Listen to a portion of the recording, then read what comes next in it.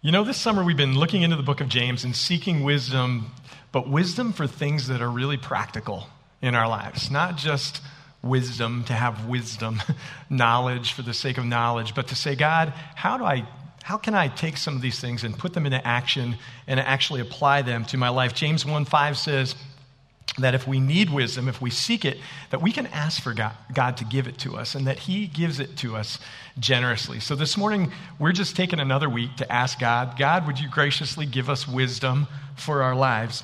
So today, James poses a question that might come out of the teenager handbook of questions to ask your mom or dad. And this question is one of those ones that teenagers ask whenever they hear someone saying one thing, but then doing something completely different. And the question is this: why doesn't what you say match what you do? Have you ever gotten that one from your teenager? Or if you're here and you're a teenager, maybe you've thought about that question. Maybe you've actually verbalized it. Maybe at other times you've wisely held back and not verbalized that. But yesterday, my wife and I were laughing about all the different ways that we do this, even within our own family. We tell our kids all the time, you are responsible for your own stuff, okay? Please take care of your stuff. Please keep your room generally cleaned up. It's your stuff. You keep it in order. And then pretty consistently, our bedroom is the messiest one in the house. Now, my wife would tell you that's because our bedroom kind of becomes the catch-all for the entire family's laundry and for everything that's moving in or out of the upstairs of the bedroom area. And she's right about that. But ours is always the messiest bedroom for that reason.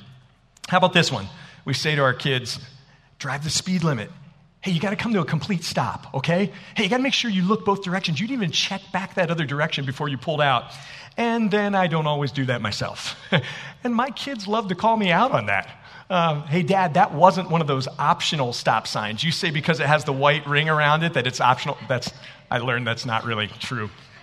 So another thing that we say to our older kids who seem to think that sleep is unnecessary in life, you know, it's late and we're heading to bed and we want to go to bed. And generally in our house, we don't like to let teenagers be awake after us, especially on weeknights. We're just like, hey, we're going to bed. Let's all go to bed. It's like, please don't get sucked into that show. Please don't get sucked into that movie. Let's just go to bed. Sleep is a good thing. We all need to sleep.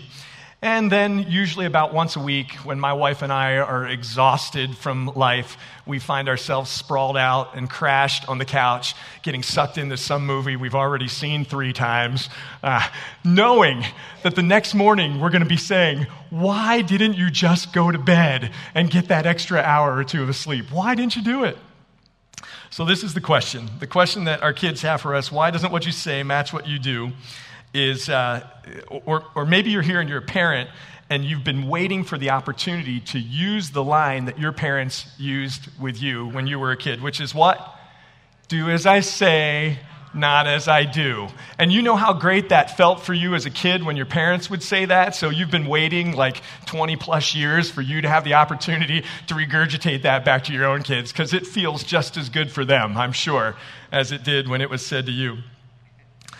I don't know if you're aware of this, but there was a study that was released by the American Psychological Association that said when our beliefs and our actions are misaligned, when what we believe does not align with how we behave or how we live our lives, that we are living in an unhealthy state of mind and that it actually causes us emotional trauma. To understand that when what we believe does not align with the way that we live, we're living in an unhealthy place in our mind, and it actually causes us trauma in life because we're living out something that's different than what we hold as a belief or a value. James, who was the brother of Jesus, who wrote the book of James, this letter that we've been working our way through this month, says that the same is true when it comes to our faith. And if you have your Bibles with you and you want to turn to James chapter 2, we're starting with verse 14. If you don't have your Bibles, you can open up your outline. All of it will be in there. Probably would be really helpful to follow along today if you can look at God's Word, because we're covering 12 verses today, verses 14 through verse 26. But James says this same thing is true when it comes to our faith. He says this in verse 14.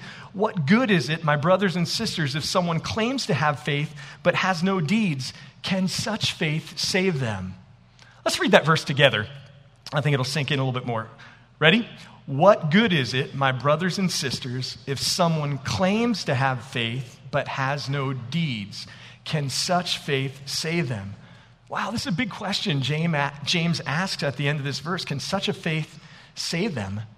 It's kind of a startling question and an important one. What kind of faith really saves us? This is what James is addressing. What kind of faith did Jesus give his life for us to experience this side of heaven?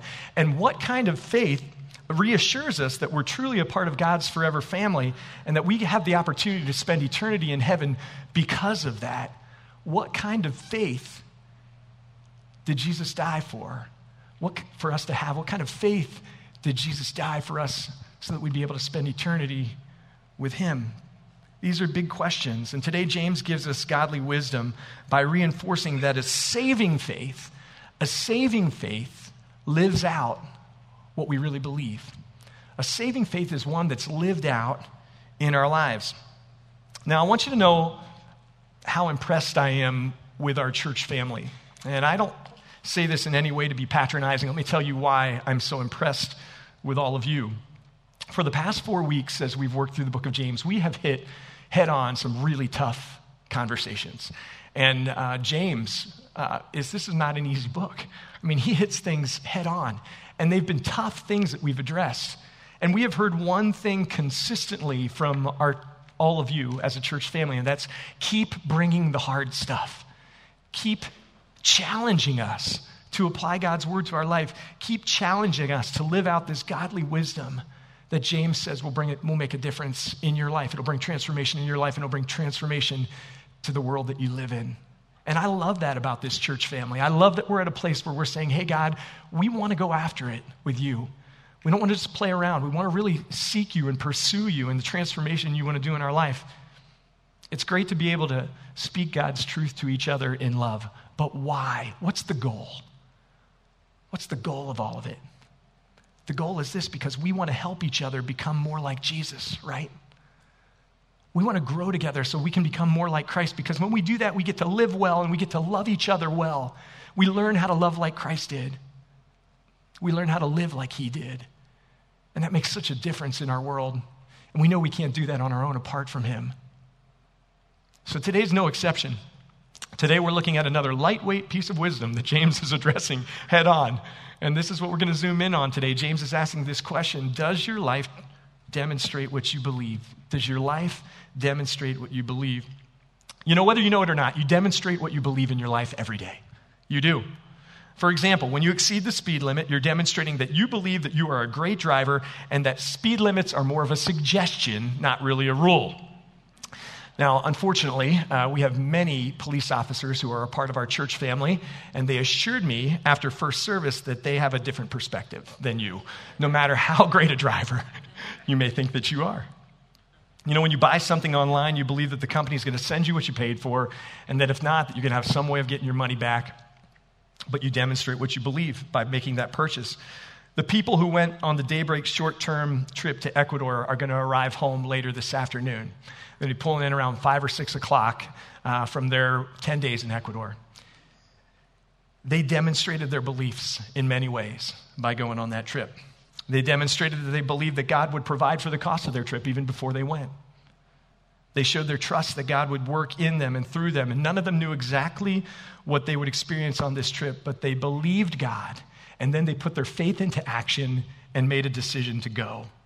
And I'm so excited to hear what God did in and through them. I always get excited, even if I'm not a part of the team. About every other year, I get to be a part of a team. But I get so excited to hear how God's at work in them and what happened as they surrendered to God. It's amazing. So James poses this question when it comes to your faith. Do you live what you believe? Do you live out what you believe? And if not, James says this. Basically, he says, what good is it? I mean, what good is it? If you're not living out what you believe, what good is your faith? It's all just a waste of time and effort, because it's not a faith that's going to save you or transform you or bring transformation in the life of anyone else. And this is actually a good question for all of us to think about.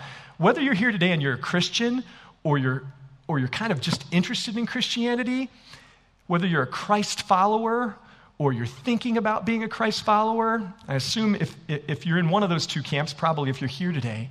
But no matter where you are, this is a great question for you. What does your life really say about what you believe? What does your life reflect about who you are and what you believe? me give you an example. Here's a chair. Hey, it looks a lot like the ones you all are sitting on this morning.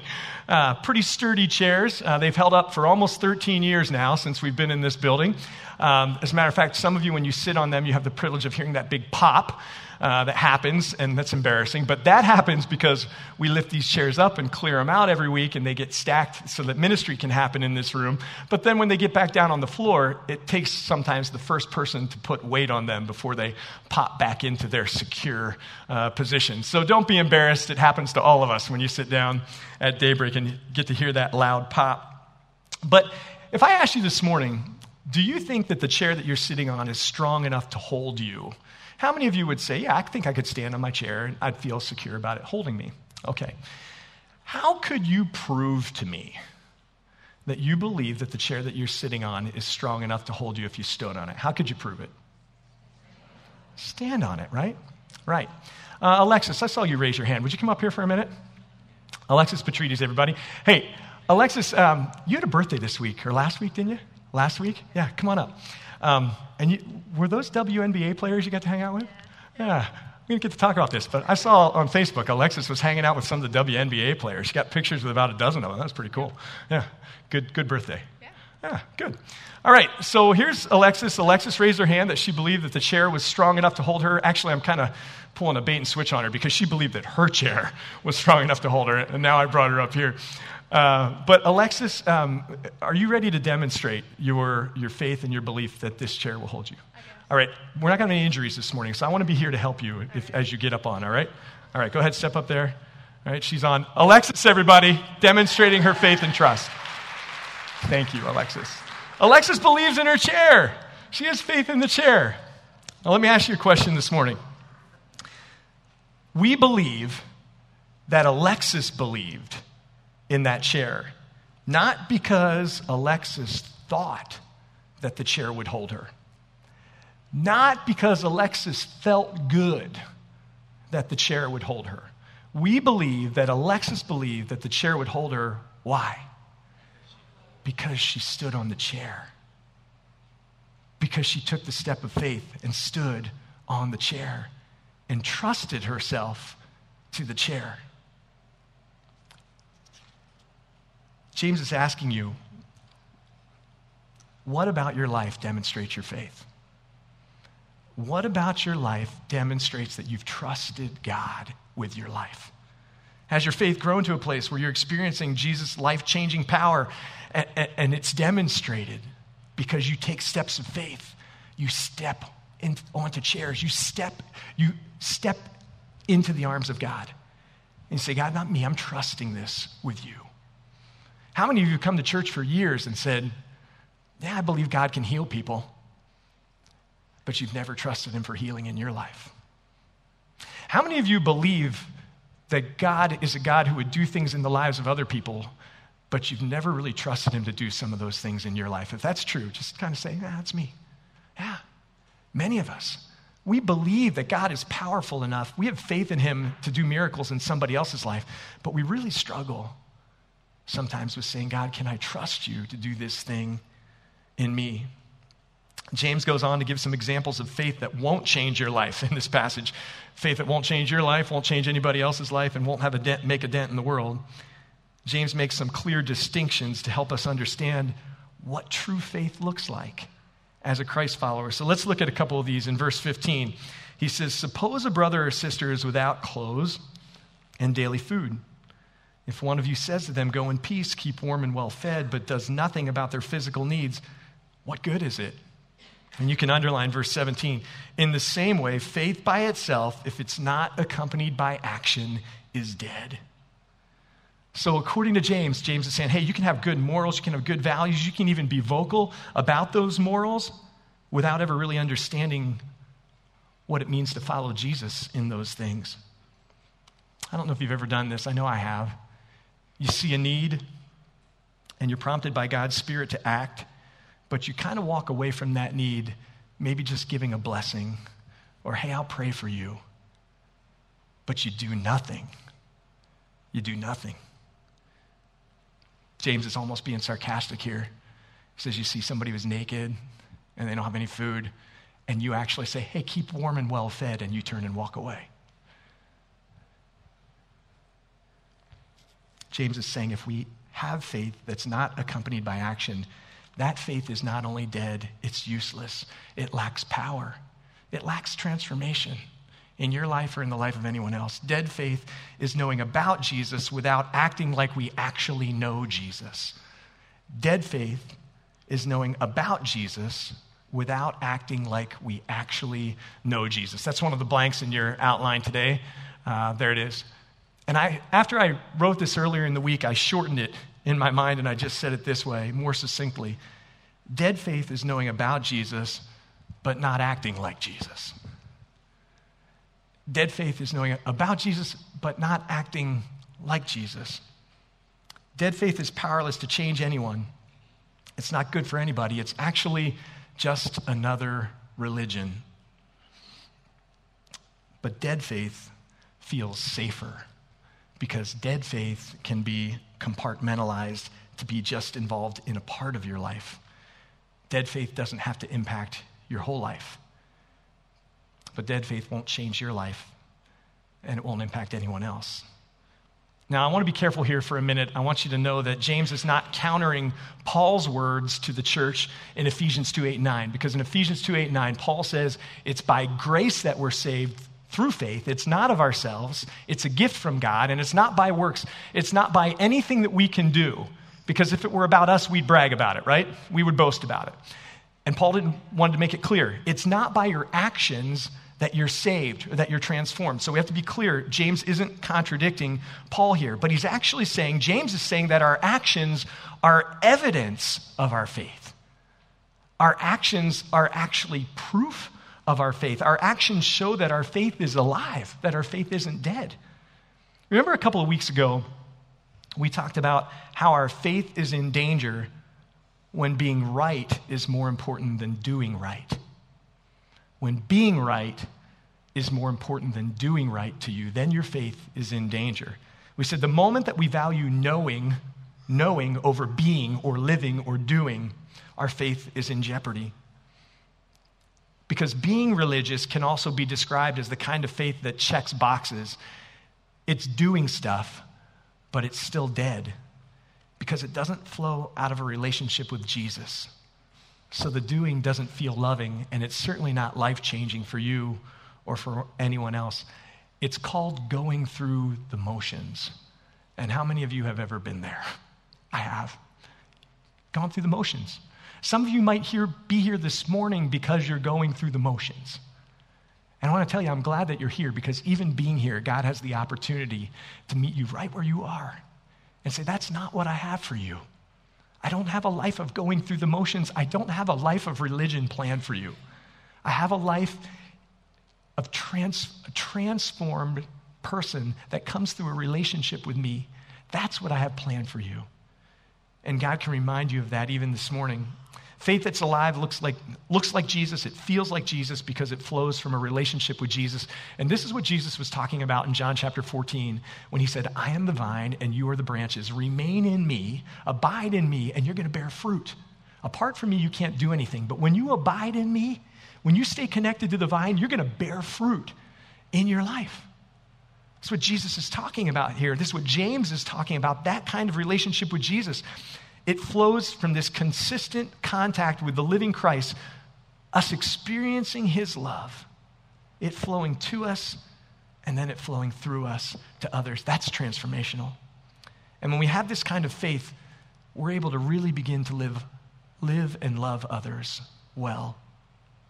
You know, I guarantee you that happened through our Ecuador team this week. I guarantee you, no matter what the stories are, I guarantee you that it's going to have this basic theme. Their faith became alive as they trusted God and began to act on their faith. Because here's the deal when you go on a missions trip. If you've not been on one, if you've been on one, you'll know this. If you've not been on one, you need to experience it.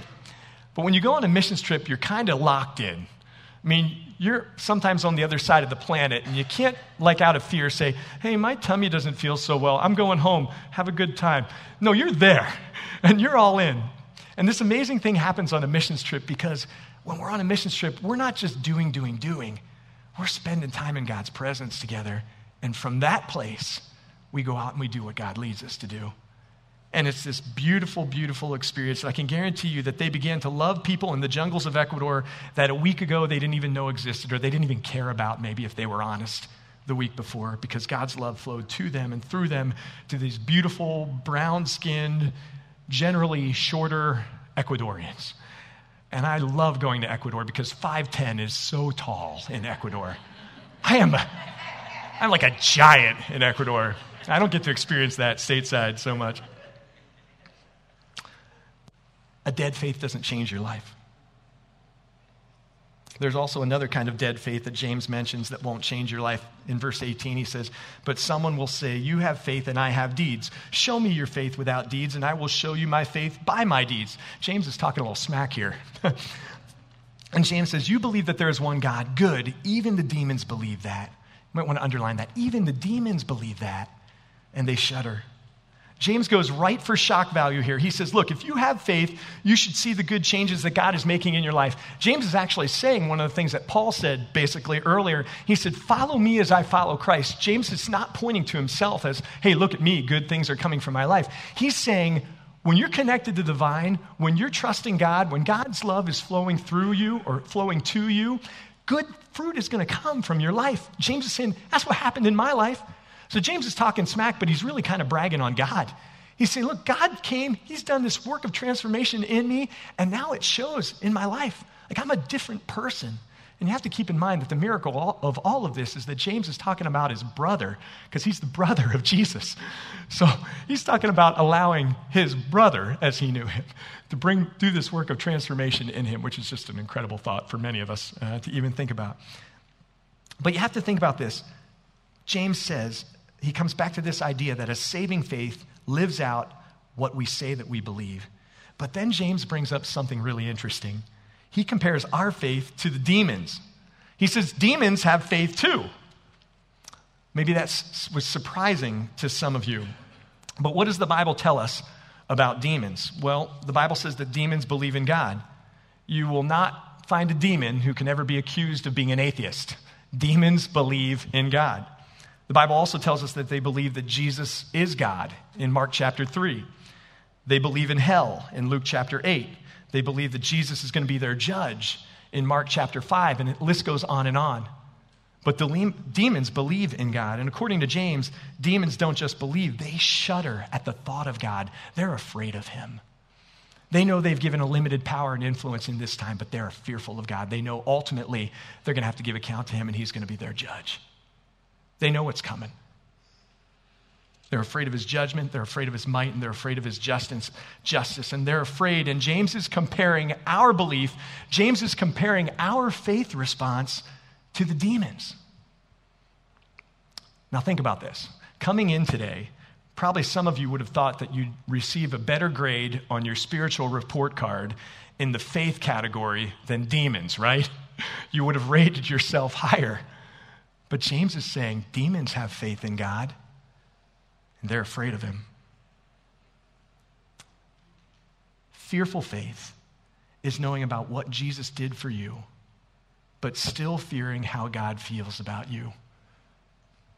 Because of where you come from, because of what you've done, because of what you're currently doing. Fearful faith is powerless because you wonder, is grace enough for me? Is grace enough for me?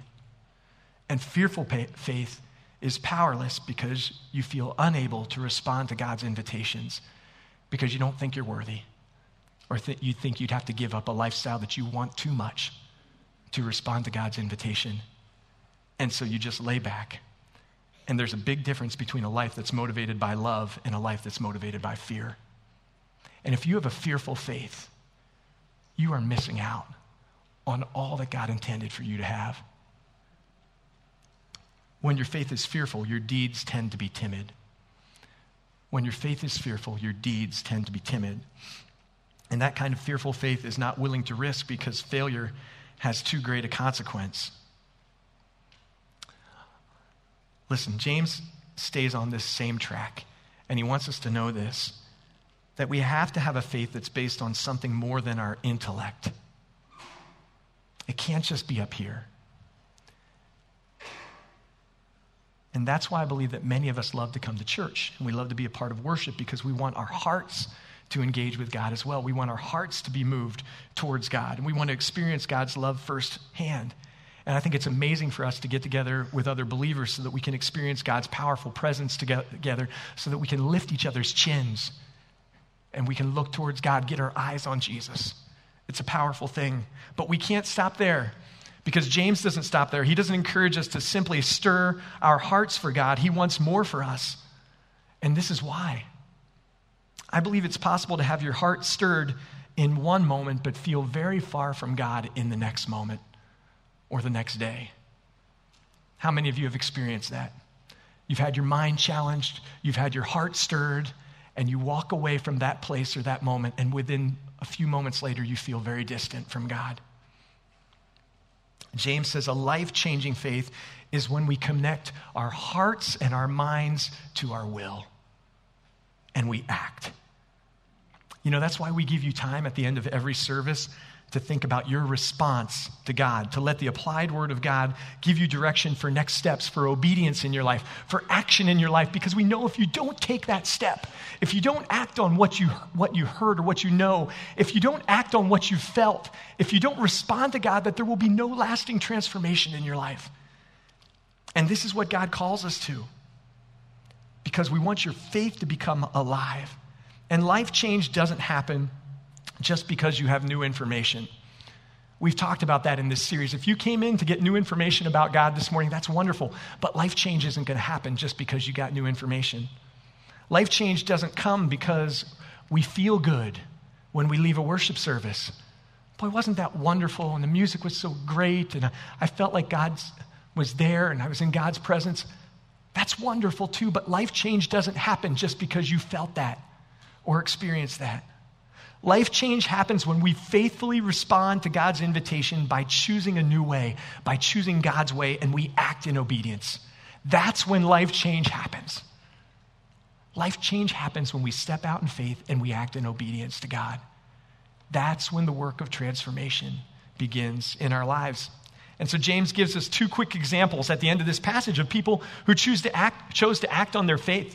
In verse 20, he says this, "You foolish person, do you want evidence that faith without deeds is useless? Was not our father Abraham considered righteous for what he did when he offered his son Isaac on the altar?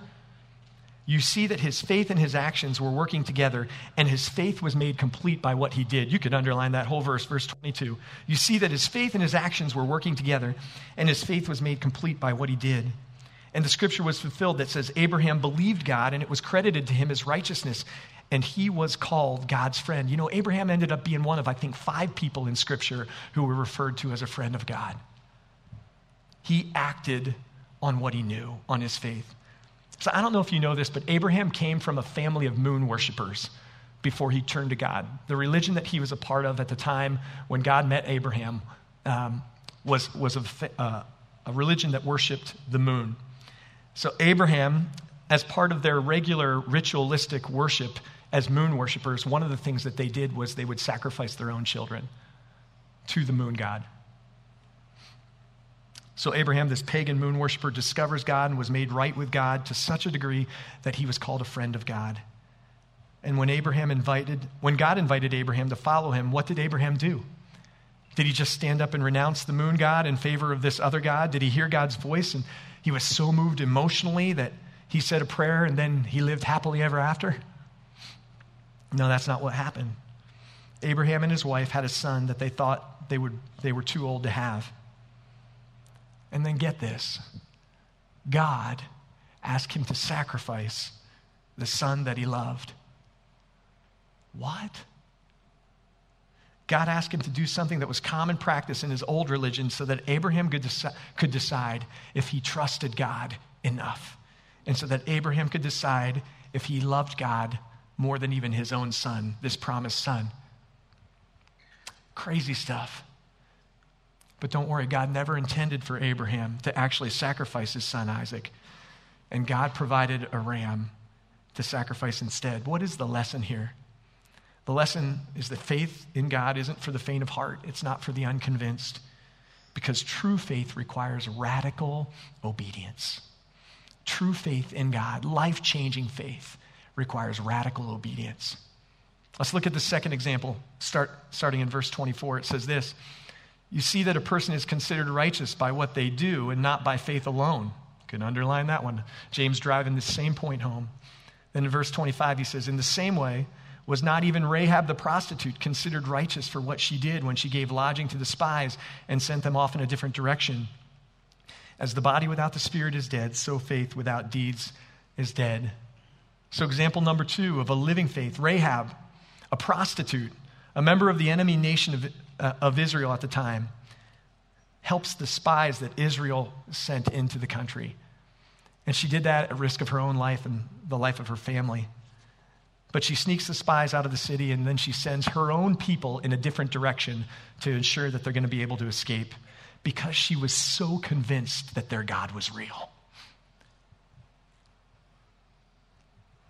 She didn't just think about God. She didn't just get emotionally excited about God. She responded to God's invitation to join his family and to help his mission. And coincidentally, Rahab became the great-great-great-great-great-great-grandmother of Jesus. Something like that.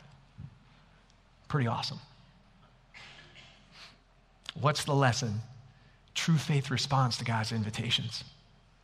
True faith responds to God's invitations. Many of you know this to be true, and here's why you know it to be true. Because at some point in your life, God spoke to you about something big. And it may have been the day when you trusted your life to Christ. It may have been in some other way. God spoke to you about something that was big for you, and you chose to step out and obey God. You trusted God with some area of your life that you had never trusted him with before, and you took action. You put your feet to your faith, and you experienced life change.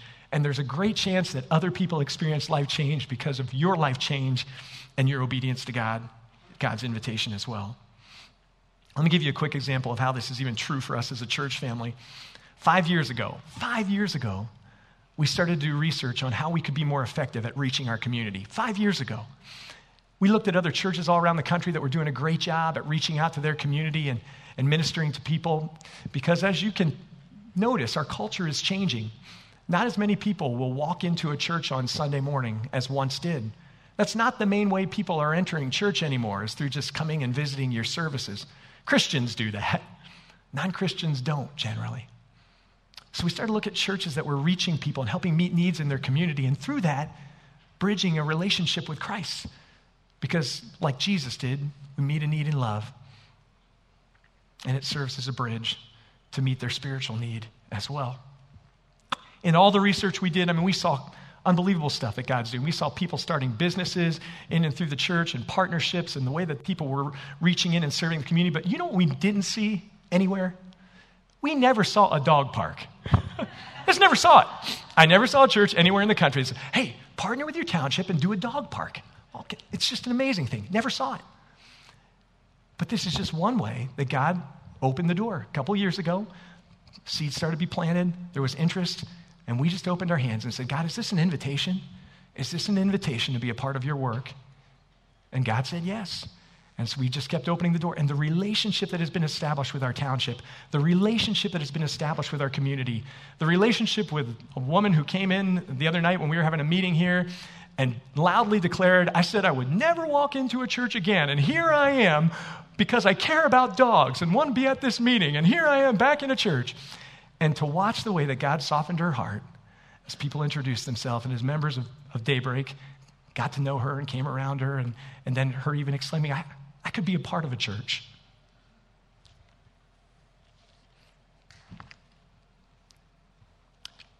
Let's go back to James' question. What is the kind of faith that saves you? I think we're seeing it pretty clearly. Life-changing faith seeks not only to know about God, but to know God and to respond to his invitations. And if I could sum up the Christian life for you, which I think we all make way too complicated, to be honest, I would say this: listen for God's invitations to love him and to love others and respond in obedience. Listen to God's invitations for you to be in a love relationship with him and for him to invite you to love others and respond in obedience. How do we know what God's invitations to us are? Well, they come through his word. God is probably speaking to you this morning. He's probably inviting you into some next steps of obedience with him, even through James' words of wisdom to us this morning. We also know through God's Spirit's promptings to us through prayer, and that can come at any time. God's Spirit can prompt you. Say, I want you to take this step. It's time to stand on a chair. And when we do that, when we respond to God's heart, we do it as his loved sons and daughters who want to carry out our Father's love into this love-starved world. And it's transformational.